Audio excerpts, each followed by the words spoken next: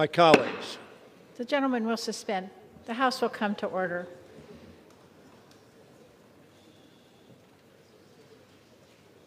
Gentleman's recognized. Madam Speaker, I have had the honor of serving in this House for over 38 years. I've served during 6 presidencies. I've been here through moments of tremendous progress and terrible tragedy. I've seen periods of rank partisanship and patriotic bipartisanship. I've seen our two-party system work, and I've seen it break down. Never, in all my years of serving in this great institution that I love, and the people of my district, did I ever expect to encounter such an obvious wrongdoing by a President of the United States.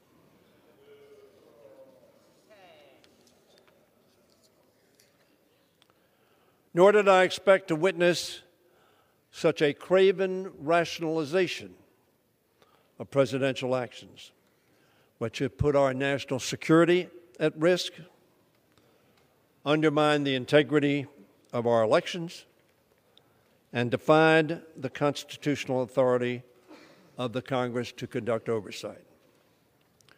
We've heard from Republicans that this impeachment really has to do with policy differences or how we feel personally about the president, about his temperament, or that we simply dislike him. Throughout the Trump presidency, Democrats have resisted pursuing impeachment, even as we watched with dismay and disgust at a pattern of wrongdoing. That pattern included ordering federal agencies to lie to the public,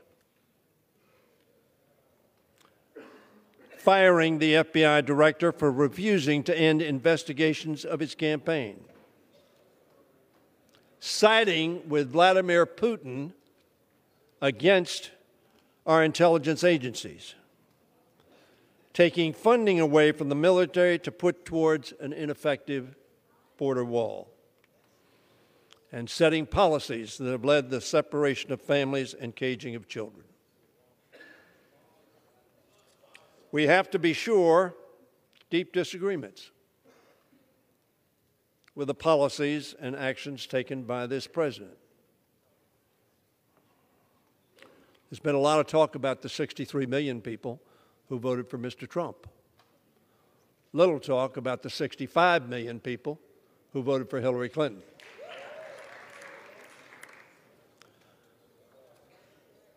The policy difference, or those votes, this president was elected legitimately.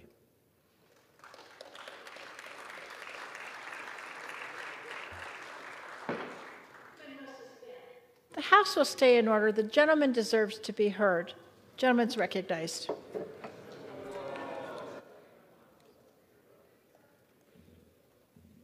Because we have an electoral college.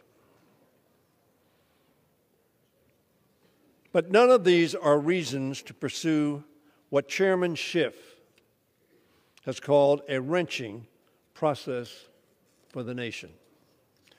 In fact, Democrats rejected that process emphatically in 3 specific votes. In December of 2017, Democrats overwhelmingly voted against pursuing articles of impeachment, including the Speaker and myself. We did so again in 2018, with over 60% of the Democrats rejecting pursuing articles of impeachment. And again, just months ago, in July of 2019, 60% of the Democrats said no to pursuing articles of impeachment. Just days before the infamous July 25th telephone call, we did the same with 60% of Democrats voting not to proceed. Credible witnesses, many of whom were appointed to office by President Trump, have corroborated the details and timeline of his abuse of presidential power, which forms the basis of the first article of impeachment in this resolution. Instead,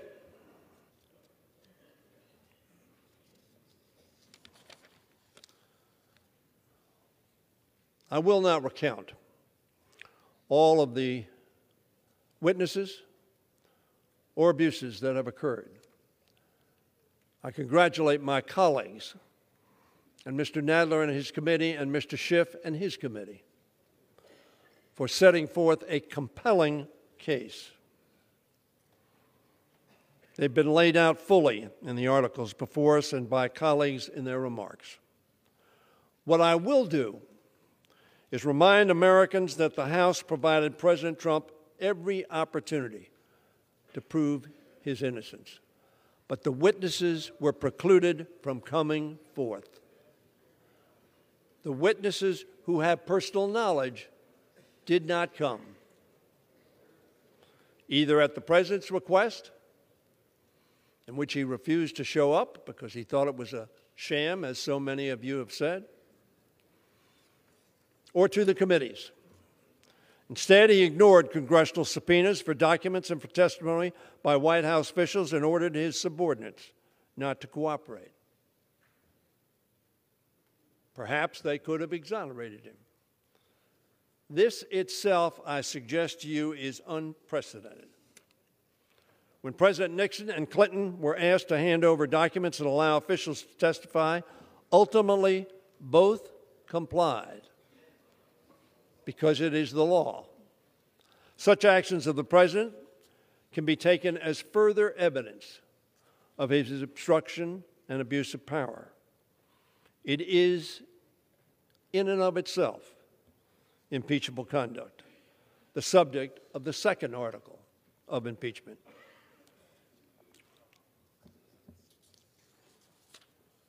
These two articles before us concern two very profound constitutional issues about the abuse of power in our republic.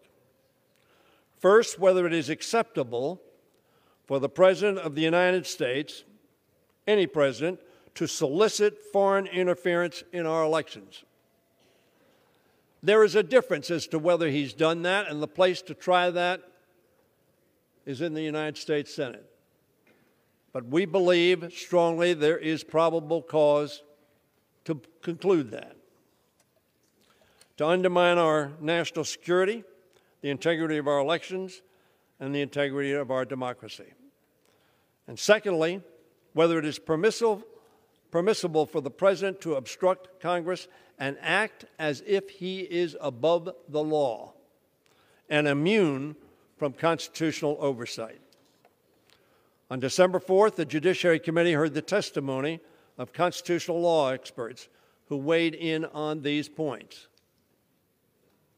Some 1,500 historians have said the same thing.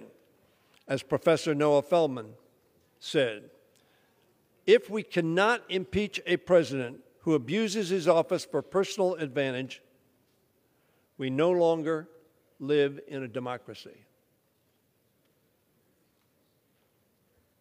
We live in a monarchy, or we live under a dictatorship.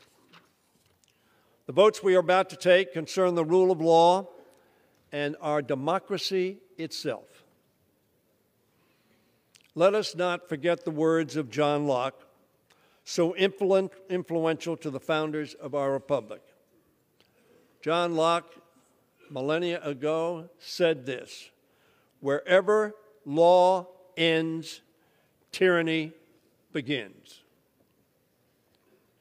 This impeachment asks whether we are still a republic of laws, as our founders intended, or whether we will accept that one person can be above the law.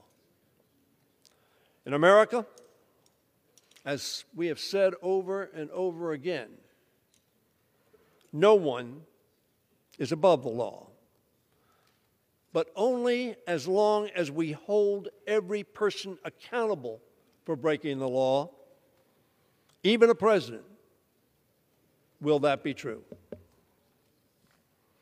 If the House does not act, if we wait and delay, we run the risk of allowing the president's misconduct, if we believe it to be so, to be repeated at the expense of the integrity of our elections, our national security, and our constitutional system of separation of powers. Democrats did not choose this impeachment. We did not wish for it.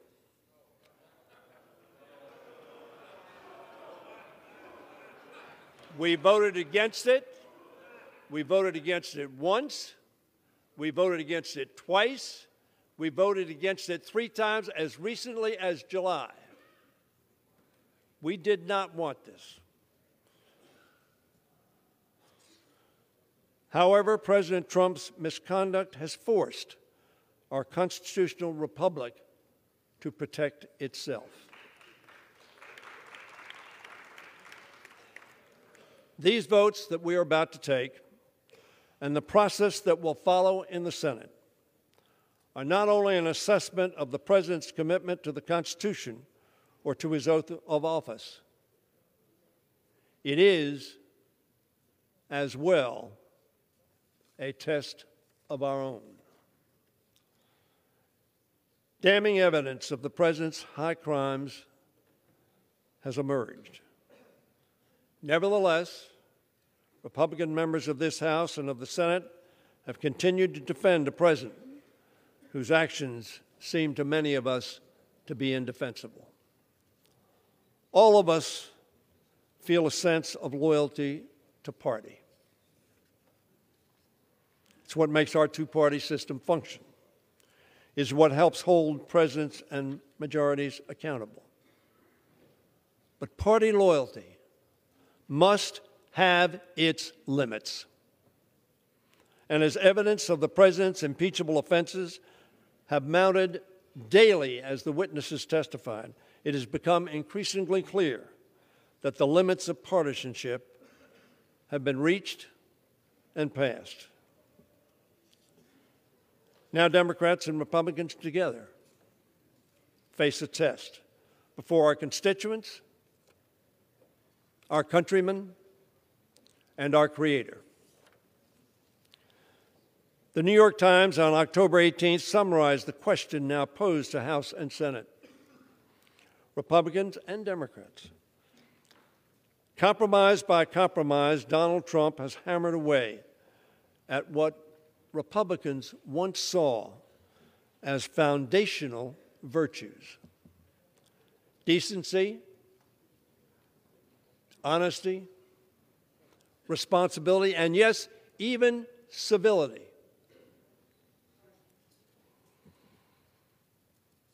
Going on to say, will they commit themselves and their party wholly to Mr. Trump, embracing even his most anti-democratic actions? Or will they take the first step towards separating themselves from him and restoring confidence in the rule of law? Madam Speaker, we have seen Republican courage throughout our history, from the Civil War to the Cold War. In 1950, Margaret Chase Smith, the senator from Maine, a Republican, spoke bravely against the cancer of McCarthyism in her party, leading 6 of her Republican colleagues in a declaration of conscience against their own leadership. We are Republicans, they declared, but we are Americans first. In 1974, one congressman took the brave and principled step of becoming the first Republican on the Judiciary Committee to support impeaching President Nixon. He said to his colleagues and to the country, and I quote, It isn't easy for me to align myself against the President, to whom I gave my enthusiastic support, on whose side I've stood in many legislative battles, whose accomplishments in foreign and domestic affairs I've consistently applauded. But it is impossible, he went on to say, for me to condone or ignore the long train of abuses to which he has subjected the presidency and the people of this country. The Constitution and my own oath of office, he said, demand that I bear true faith and allegiance to the principles of law and justice upon which this nation was founded. And he concluded, and I cannot, in good conscience, turn away from the evidence of evil that is to me so clear and compelling. My colleagues, that congressman's name was Larry Hogan, Sr. He represented the 5th District of Maryland, which I now represent. His son is presently the second-term Republican governor of our state.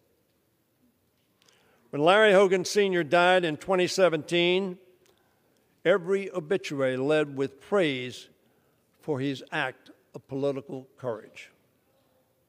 Who among us,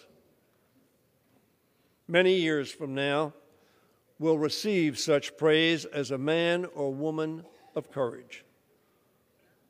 Who will regret not having earned it? We've talked a lot about partisan differences. There is one person who has spoken today who is neither a member of the Republican Party nor the Democratic Party. His name is Justin Amash, who represents a Republican district. He left the Republican Party, and in doing so, he admonished his colleagues that, quote, this president will only be in power for a short time, but excusing his behavior will forever tarnish your name. He spoke on this floor in support of the two articles that we will consider this evening. Neither a Democrat nor a Republican. Representative Amash, of course, is the only member of this House who has no allegiance to either party, but to his country. He is supporting, as I've said, both articles. We need not ask who will be the first to show courage by standing up to President Trump. The question we must now ask is, who will be the last to find it? The pages of our history are filled with Americans who have the courage to choose country over party or personality. But as President Kennedy wrote, the stories of past courage can teach. They can offer hope. They can provide inspiration. But they cannot supply courage itself. For this, President Kennedy said, each man, each woman must look into their own soul. I urge my fellow colleagues in the House and, yes, in the Senate to look into your soul. Summons the courage to vote for our Constitution and our democracy. I understand we will all not see the same conclusion, but to do less betrays our oath and that of our founders, who pledged their lives, their fortune, and their sacred honor. Let us neither turn away from the evidence, which to me seems so clear, nor from our good conscience, which compels us to do what in our hearts we know to be right. Let us not allow the rule of law to end or for tyranny to find its toehold. With our votes today, we can bear true faith and allegiance to the vision of our founders, and we can show future generation what it truly means to be Americans first. Vote yes. Gentleman yields back. Gentleman from Georgia.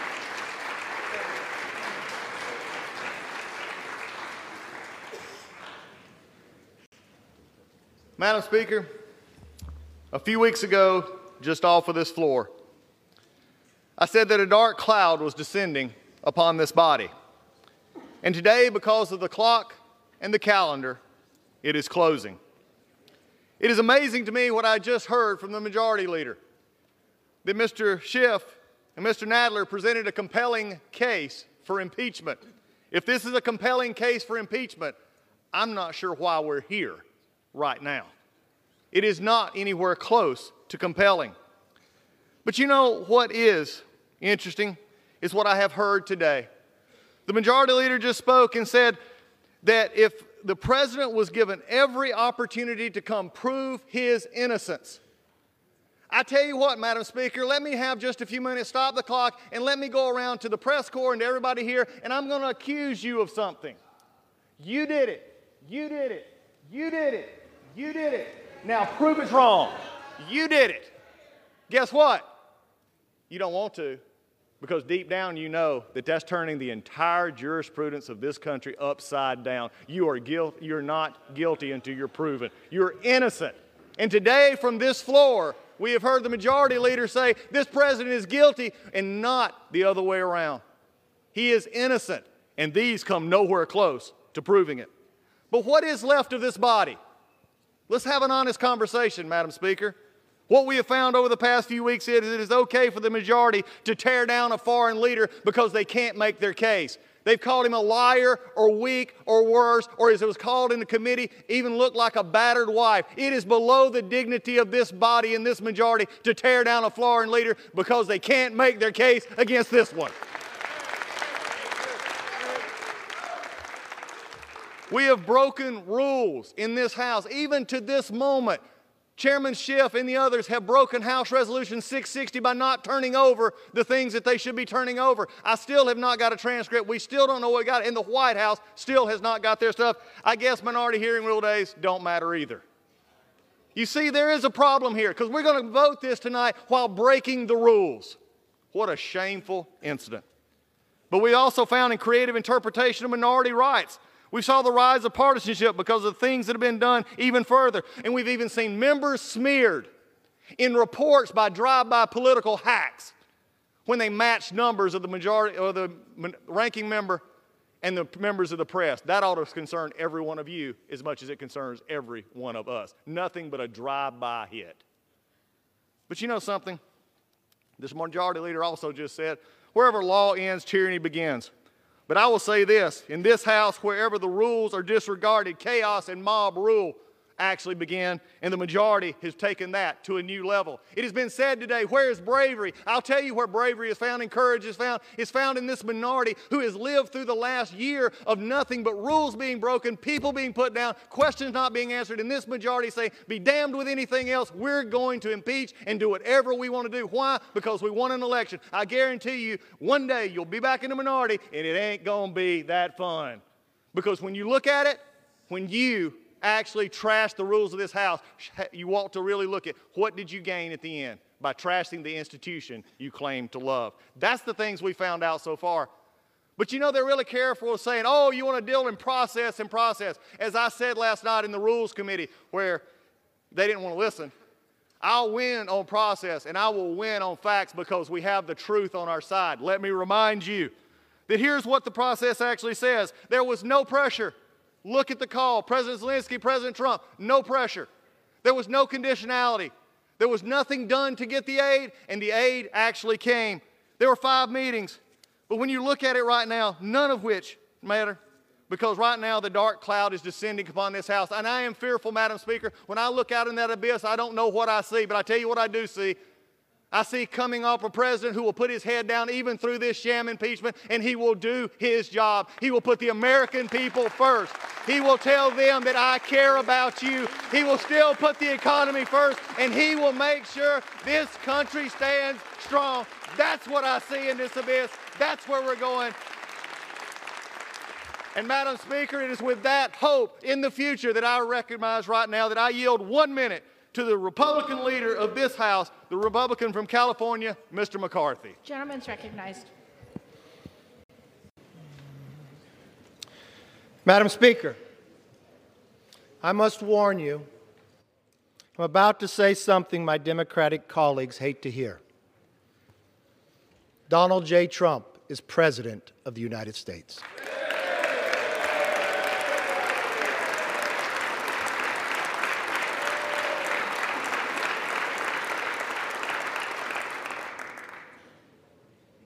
He is president today, he'll be president tomorrow, and he will be president when this impeachment is over.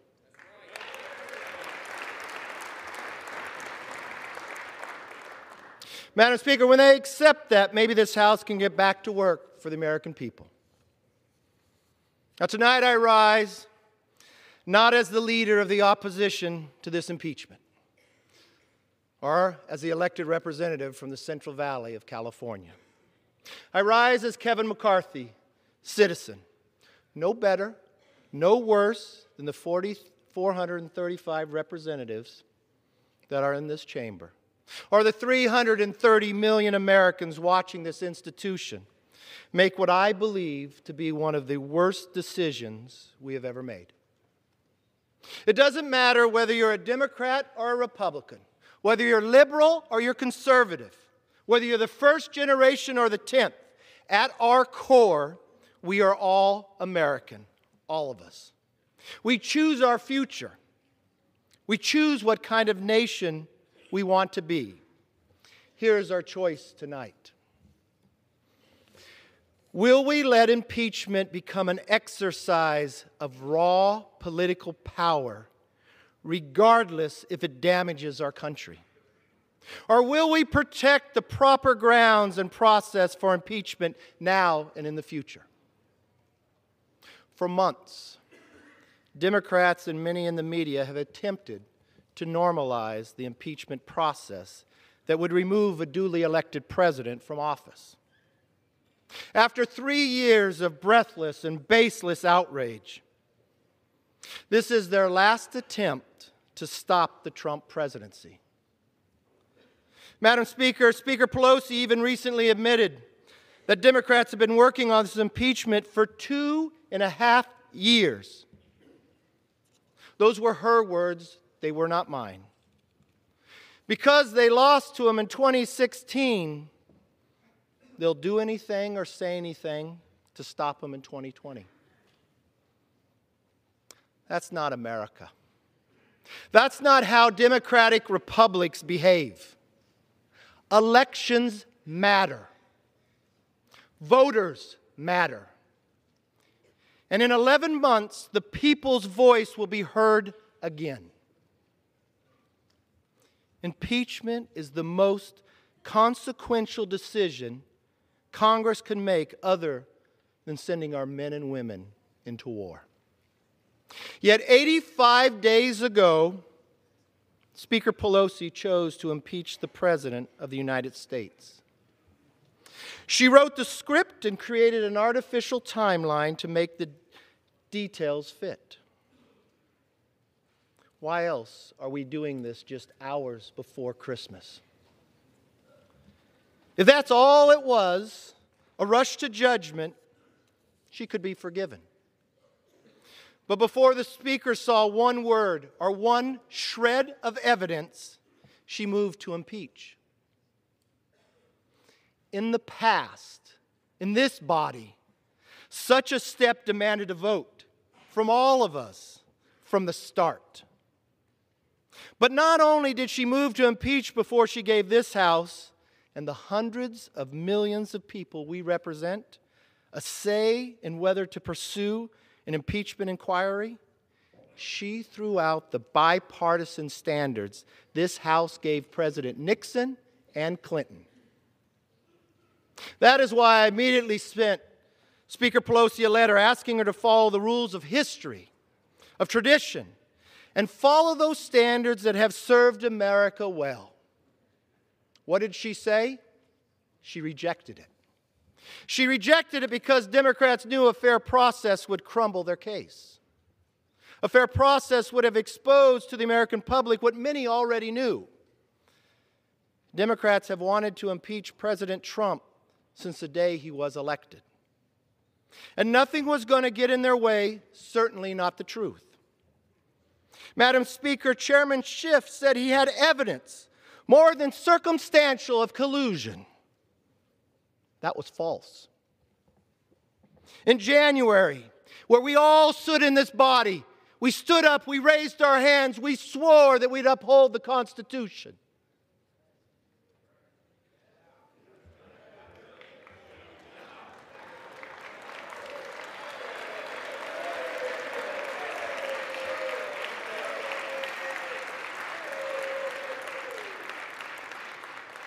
And a few mere hours after that, Congresswoman Tlaib said she was going to impeach the mother effer. Those are not my words. A year before taking the majority, Chairman Nadler campaigned to the Democrats that he wanted to be chairman of the Judiciary Committee where impeachment is. New York Times writes, Madam Speaker, because he is the strongest member to lead a potential impeachment. And Congressman Raskin, a leading Democrat on the Judiciary Committee, one that the Democrats had represented in the Rules Committee for these articles just yesterday, told a crowd he would impeach President Trump 2 days before he was ever sworn into office. What we've seen is a rigged process that has led to the most partisan and least credible impeachment in the history of America. That is this legacy. Any prosecutor in this country would be disbarred for such blatant bias, especially if that prosecutor was the fact witness, the judge, and the jury.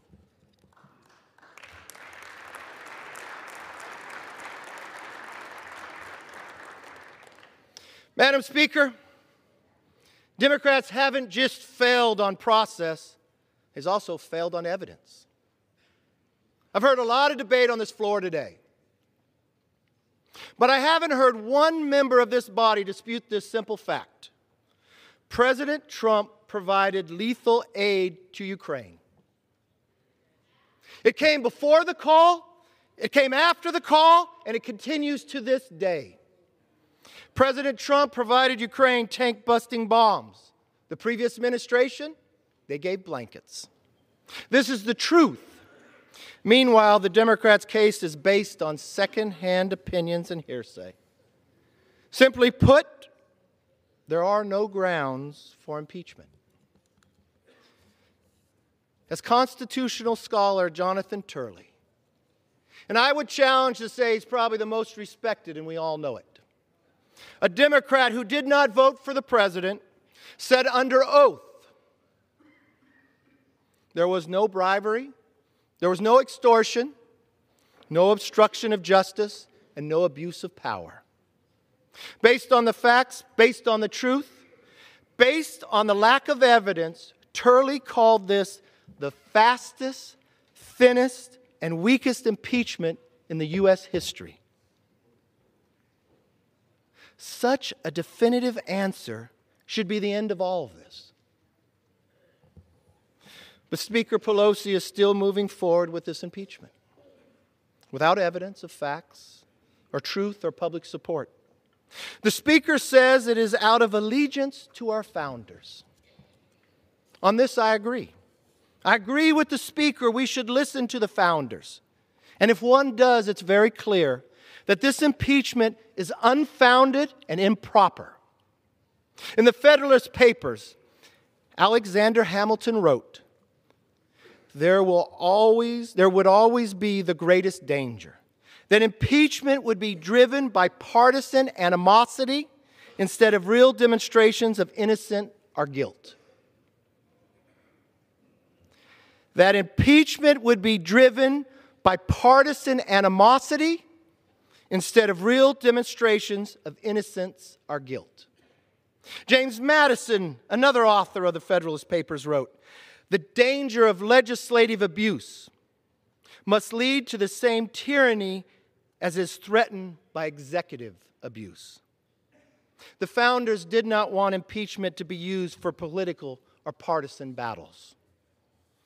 If my colleagues do not want to follow the constitutional high standards for undoing a national election, perhaps you could have followed Speaker Pelosi's standard, at least the one she promised to follow back in March.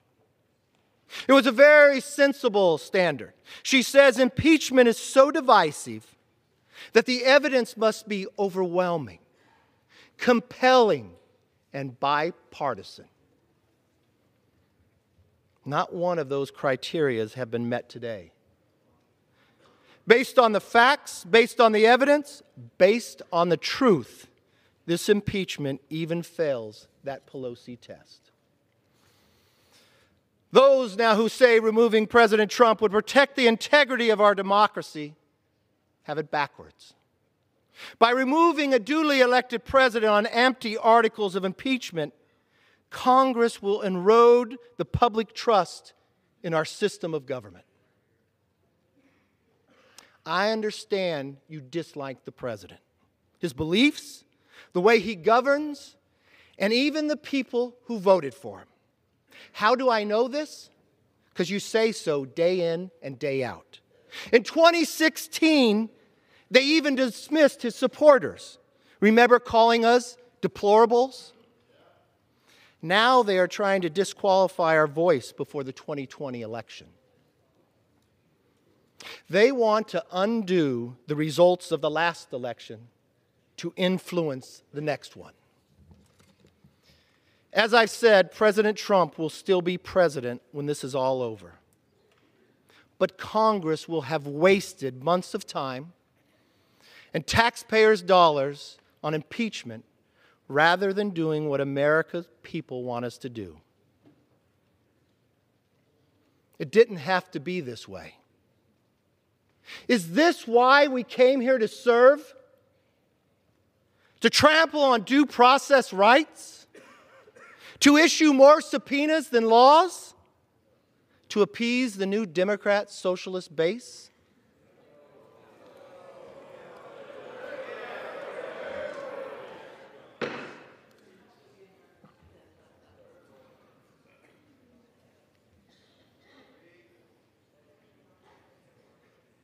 That is not leadership. That is raw political politics, and you know it. By refusing to acknowledge the truth or follow the facts, by substituting partisan animosity for real demonstration of innocence or guilt, and by continuing a 3-year effort to undermine the president, this impeachment has divided this nation without any concern for the repercussions. Moreover, politicizing this process has discredited the United States House of Representatives and could forever weaken the remedy of impeachment. To again quote Professor Turley, "It is the Democrats' rush to impeachment on these grounds with unfair procedures that is an abuse of power." History will write that. Madam Speaker, as I said at the beginning, we face a choice. Do you trust the wisdom of the people, or do you deny them a say in their government? Fortunately, the people will have the opportunity to speak up and render their verdict in 11 months to my fellow Americans. To my fellow Americans, if you approve of the way of this House has conducted their business, if you want to see your tax dollars go forward to endless investigations, support this impeachment.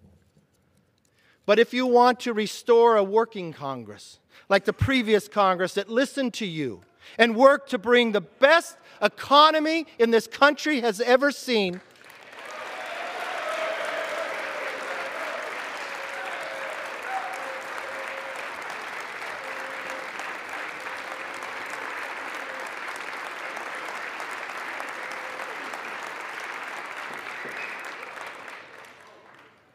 And one that once again will work with the President to get things done for you and your family. Then join with us in rejecting this baseless impeachment. That's what's wonderful about this system of ours. We are a government of, by, and for the people. Always remember, we work for you, not the other way around. Now, I will say this stronger and with more conviction than I have ever said it before. In this time of great trial and tribulation, may God bless America. I yield back.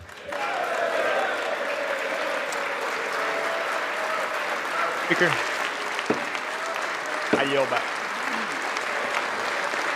Gentleman from California is recognized.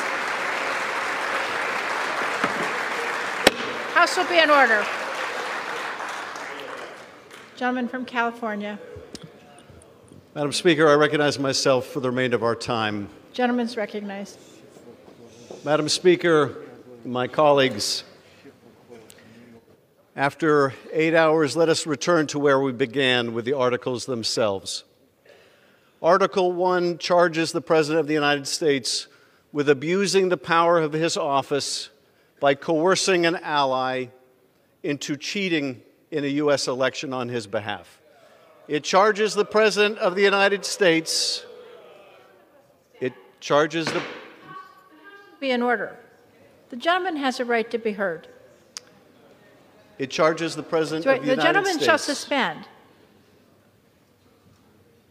Gentleman may resume.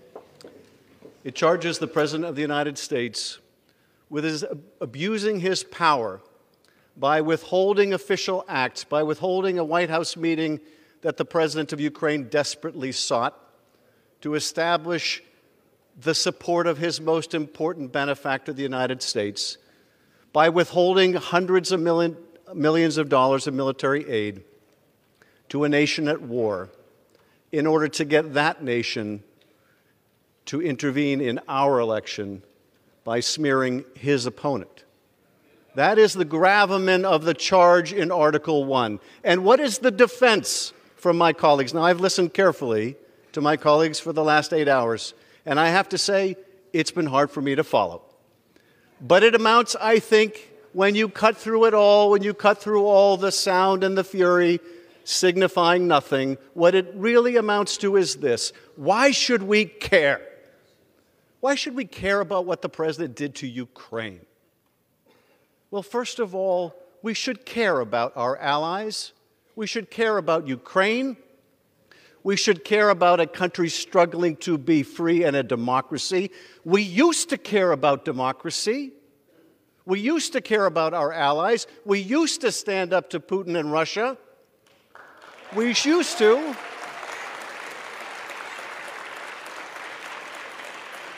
I know the party of Ronald Reagan used to. Why should we care about Ukraine? But of course, it's about more than Ukraine. It's about us. It's about our national security. Their fight is our fight. Their defense is our defense. When Russia remakes the map of Europe for the first time since World War II by dint of military force, and Ukraine fights back, it is our fight too. And when the President sacrifices our interests, our national security for his election, he is sacrificing our country for his personal gain. That is the gravamen of Article 1. Article 2. Article 2 charges the President of the United States with obstructing the Congress, with denying the Congress any witness, any document, by telling all of his administration people, you will not appear. You will ignore a co-equal branch of government. And what is the defense to this from my colleagues? Again, it is, why should we care? He is the president of our party. Why should we care if he ignores this Congress? Well, I remind my friends that he will not be the last president. There will be another president. And you may be one day, although you do not act like it, you may one day be in the majority. And you will want to hold a president accountable. And what will you say when that president says, you are a paper tiger, you have no oversight, I can ignore your subpoenas? What will you say? What will you argue? Well, no, that was different. Then we were in the minority. Then it was a Republican president. Will that be your argument? Is that how little faith you have in our democracy, in our Constitution? Is that how poorly you defend and uphold that Constitution? But finally, let me ask this question that overrides it all. Why should we care about any of this? And I will bring you to one conversation that came to light, because it's not the most important conversation, but in many ways it is the most revealing. It took place on September 14th in Ukraine when Ambassador Volker sat down with Andrei Yermak, the top advisor to Zelensky. And he did what he should do. He supported the rule of law, and he said, you, President, you, Andrei Yermak, should not investigate the last president, President Poroshenko, for political reasons. You should not engage in political investigations. And you know what Yermak said? Oh, you mean like you want us to do with the Bidens and the Clintons? And in that abrupt, brutal retort, we see why we should care. Because what he was saying is, you, America, have forgotten what it means to uphold the rule of law. You have forgotten what it means to say that no one is above the law. We are a struggling democracy, but even we know better than that. What is at risk here? What is at risk here is the very idea of America. That idea holds that we are a nation of laws, not of men. We are a nation that believes in a rule of law. When we say we uphold the Constitution, we're not talking about a piece of parchment. We're talking about a beautiful architecture in which ambition is set against ambition, in which no branch of government can dominate another. That is what it means to uphold the Constitution. If you ignore it, if you say the president may refuse to comply, may refuse lawful process, may coerce an ally, may cheat in an election because he's the president of our party, you do not uphold our Constitution. You do not uphold your oath of office. Well, I will tell you this, I will uphold mine. I will vote to impeach Donald Trump. I yield back.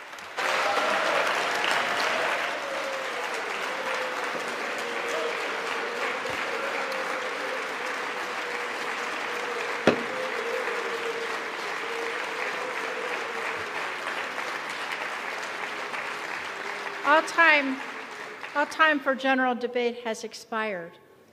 Pursuant to House Resolution 767, the previous question is ordered on the resolution as amended. The question of adoption of the resolution as amended shall be divided between the two articles. The question now occurs on the adoption of Article 1. All in favor, say aye. Aye. Opposed, no. No. The ayes have it. No. Gentleman from Georgia. Speaker. Madam Speaker, the ayes and nays on that vote. The yeas and nays are requested. Those favoring a vote by the yeas and nays will rise. A sufficient number having risen, the yeas and nays are ordered. Members will record their votes by electronic device. This will be a 15-minute vote.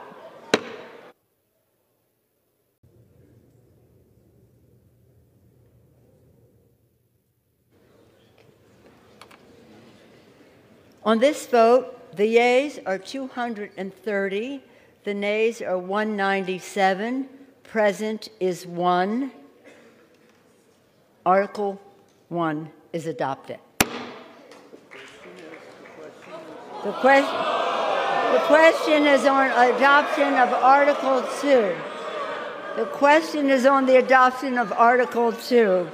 Those in favor say aye. Aye. Those opposed, nay. No. The ayes have it.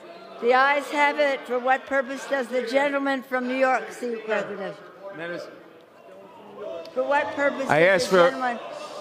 Madam Speaker, I ask for a roll. For what purpose does the gentleman from New York seek recognition? I ask for a roll call vote. A recorded vote is requested. Those favoring a recorded vote will still rise. That will be in order. A sufficient number have arisen. A recorded vote is ordered.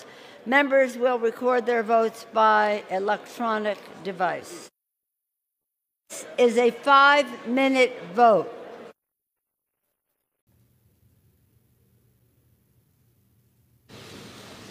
On this vote, the yeas are 229, the nays are 198, present is 1. Article 2 is adopted.